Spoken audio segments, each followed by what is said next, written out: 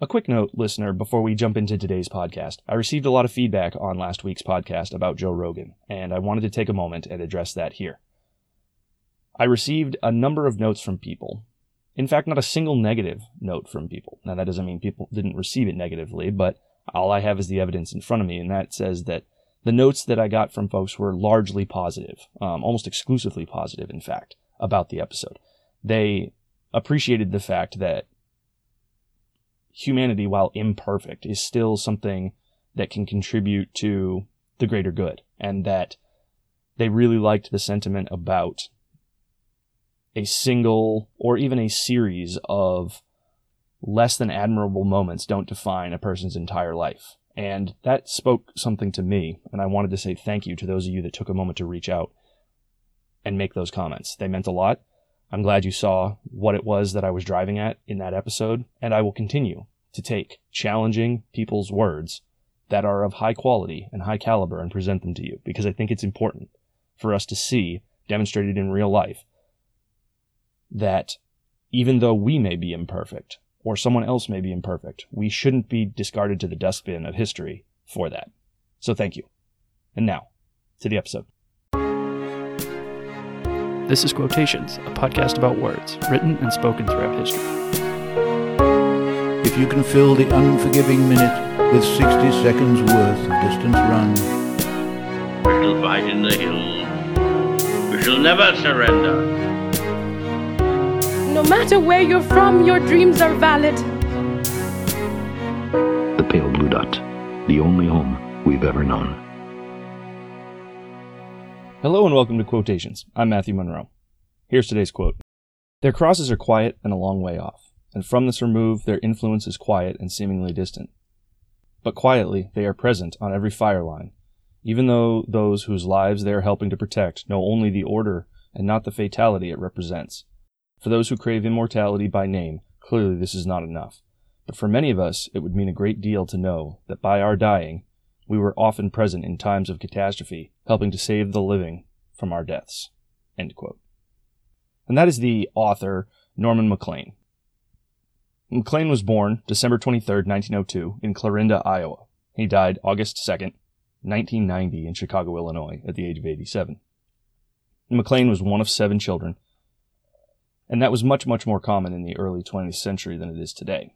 He was one of 2 boys in a family of 2 boys and 5 girls. And his family moved to Montana when Norman was a young boy, and his experiences there influenced much of his writing throughout the rest of his life. He attended school at Dartmouth, and before doing so, he worked for the U.S. Forest Service in Montana. And that, of course, informed a significant amount of his writing and the number of books that he put forth as well. So as I mentioned, he attended Dartmouth and became the editor-in-chief of the university's Dartmouth Jack-O-Lantern. And that position was filled when he left by one Theodore Geisel. And Theodore Geisel is better known by everyone as Dr. Seuss, of significant literary fame. And Maclean later attended the University of Chicago, where he earned a doctorate in English, and later served as the Dean of Students and the William Rainey Harper Professor of English there. He is probably most well known for his book, A River Runs Through It, which was nominated for a Pulitzer Prize in 1977.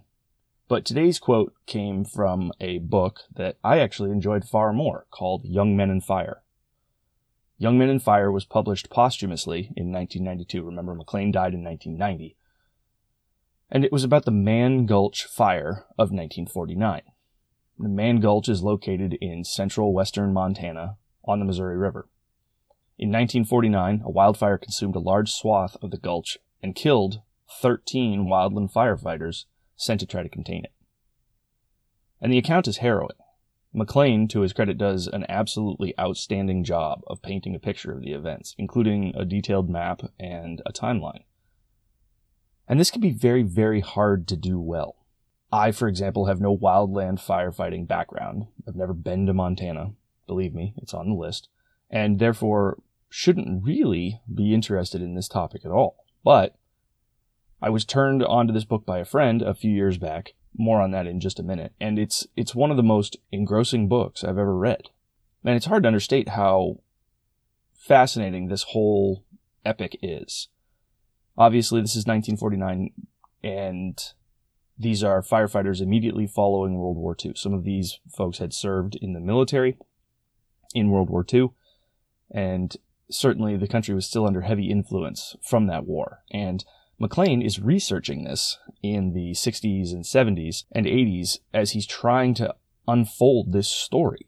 And he latched onto the story because something didn't quite seem right. Something didn't add up. These were relatively experienced firefighters. At least they were under the charge of some very experienced wildland firefighters. And yet still they were overtaken by this forest fire and burned alive. And I mean, what a terrible, terrible way to die. I can't imagine a much worse way to die than sprinting uphill, as you come to find out the firefighters are doing, trying to get to the top of this ridgeline on one side of the gulch so that they can escape with their lives. And a couple do. There are a couple of survivors, but many do not. And where they fall is still to this day marked in the gulch by small crosses. And those are the crosses that McLean is referencing in the quote for today. And he talks about everything from the moment they enter the gulch, they're hitting the ground, having something to eat, figuring out the plan for how to attack the fire, and then setting to work doing it. And if you're not familiar, wildland firefighting is a particularly taxing profession. Not only because of the danger, obviously, that's very, very real. But remember, wildfires don't burn along nicely paved roads with sidewalks and staircases. They burn in the middle of nowhere. And for all intents and purposes, Mann Gulch is the middle of nowhere. McLean talks about how during the course of his research, the only way he could get to Mann Gulch at the time, or the easiest way to get to Mann Gulch, was actually to take a boat down the river and pull up alongside the shore and then walk up into the gulch. In fact, one of the researchers that he's working with actually has a heart attack later during one of the research trips, after one of the research trips, and dies in the process of researching this book. So this is rugged terrain. This is very, very challenging. And as a wildland firefighter, not only are you moving yourself through this very rugged terrain, but you're carrying everything that you need in order to do so. So if you're curious to what this might feel like, find your heaviest backpack, fill it with things, whatever you may like. Don't forget to include a lot of water because it's hot and you're going to want to stay hydrated. But then go grab something like an axe or a sledgehammer or some other type of tool that you may think that you need while you're out there. Slap a hard hat on your head, some heavy boots on your feet, and gloves on your hand, and then go take a walk up the nearest building with a lot of stairs or the nearest hill by your house. And you'll get a sense of just what it's like to be a wildland firefighter for just a couple of minutes.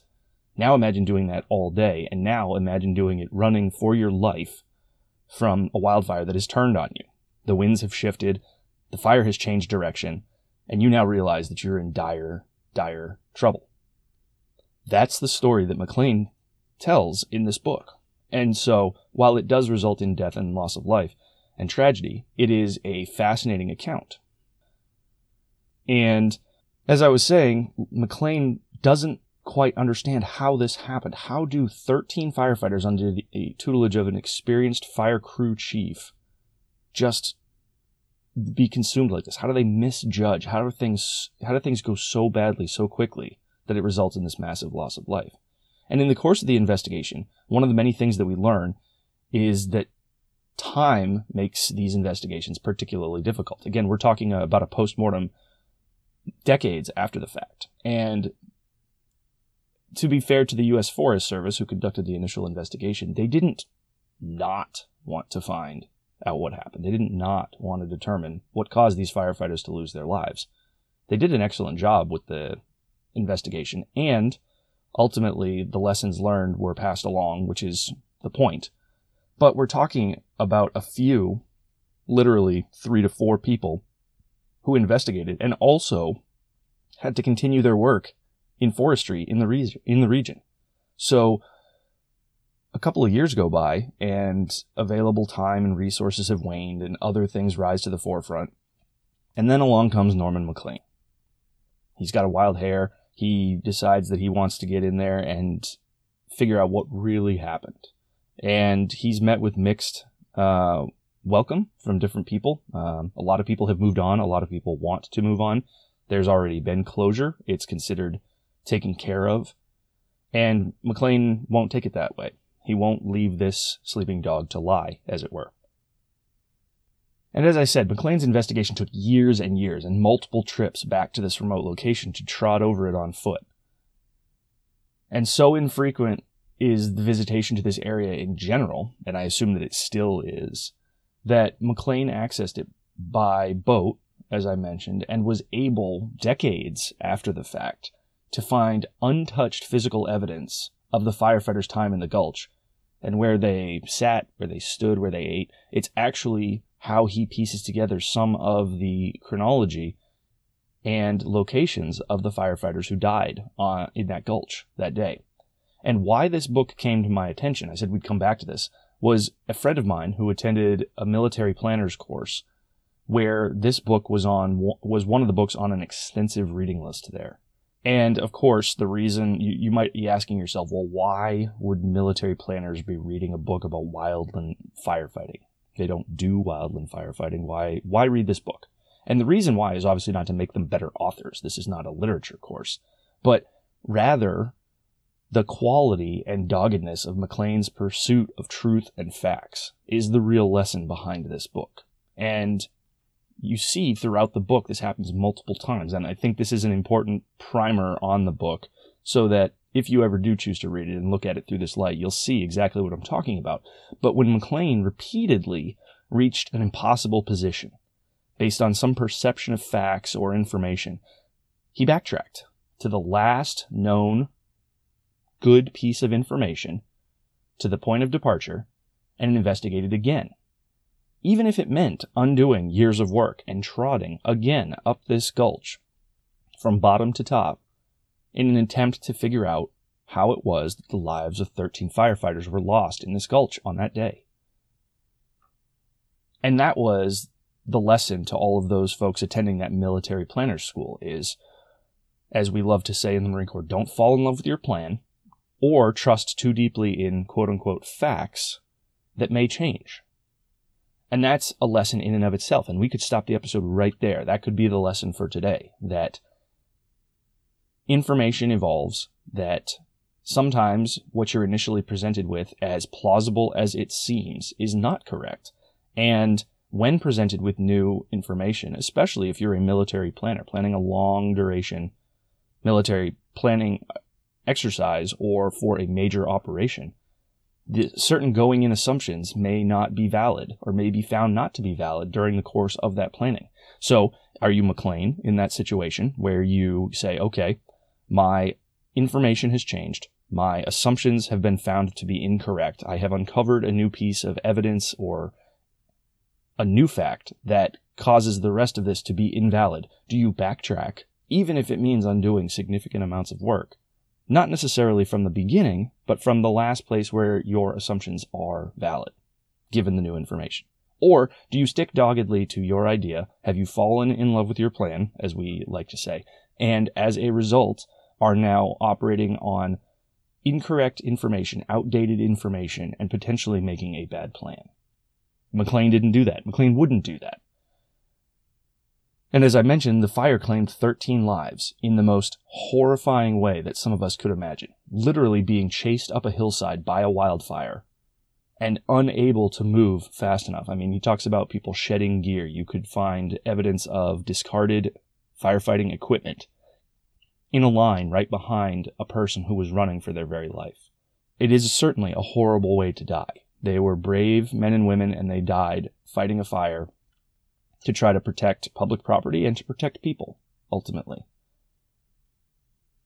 And here's what McLean says about their deaths. Quote, "Their crosses are quiet and a long way off, and from this remove their influence is quiet and seemingly distant.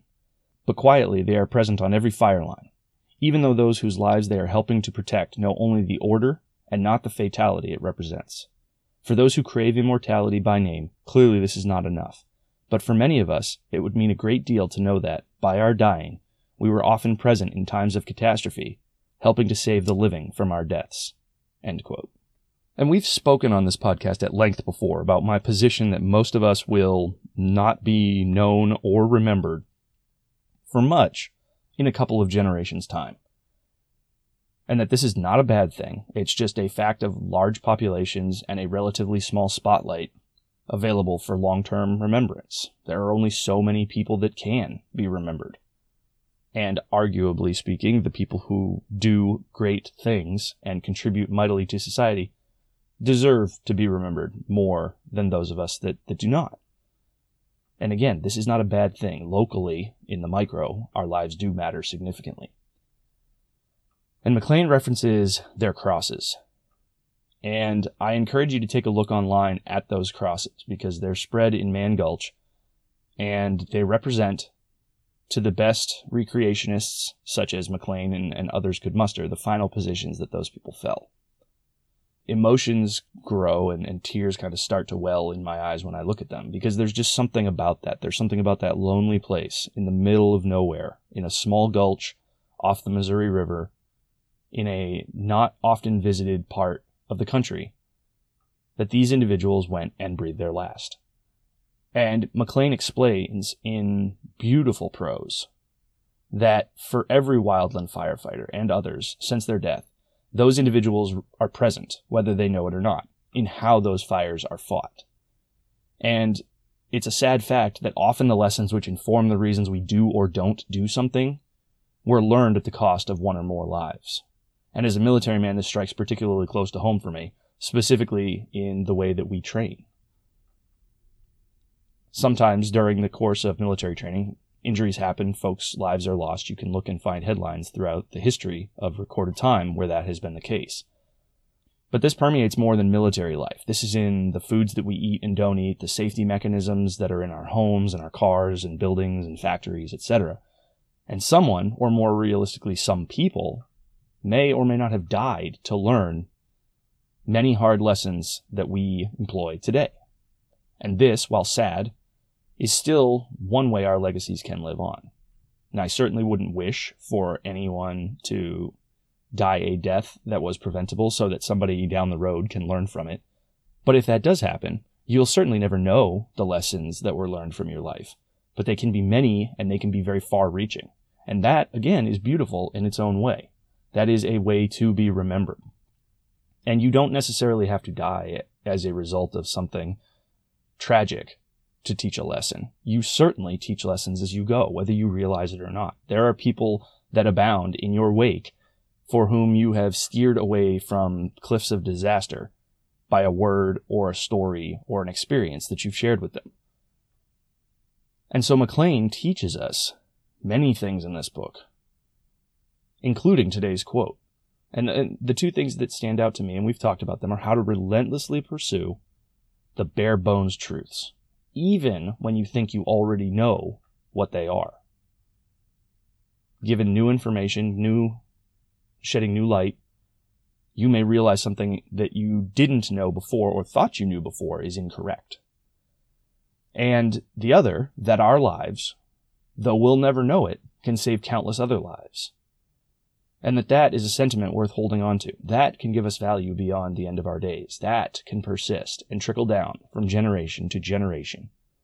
So that in 3 generations' time, though someone may not know our names, our crosses may be a long way off, as McLean would put it. But that great-grandchild of a friend who told another friend a story that you once told them, that helped save that person from heartache or pain or disaster or even death, originated with you. That's a sentiment worth holding on to. Until next time, I'm Matthew Monroe. This is Quotations, and thank you for listening. If you've enjoyed this episode and would like to hear more, please subscribe in your favorite podcast app, or visit me at quotationspod.com to download and listen. Please also take a moment to recommend the podcast to a friend. That's a huge help. You can tweet at me at quotationspod. Send me an email to quotationspod@gmail.com. Find me on Instagram at quotationspod, or join the conversation on Facebook at quotationspod. I look forward to hearing from you, welcome your feedback, and thanks as always for listening.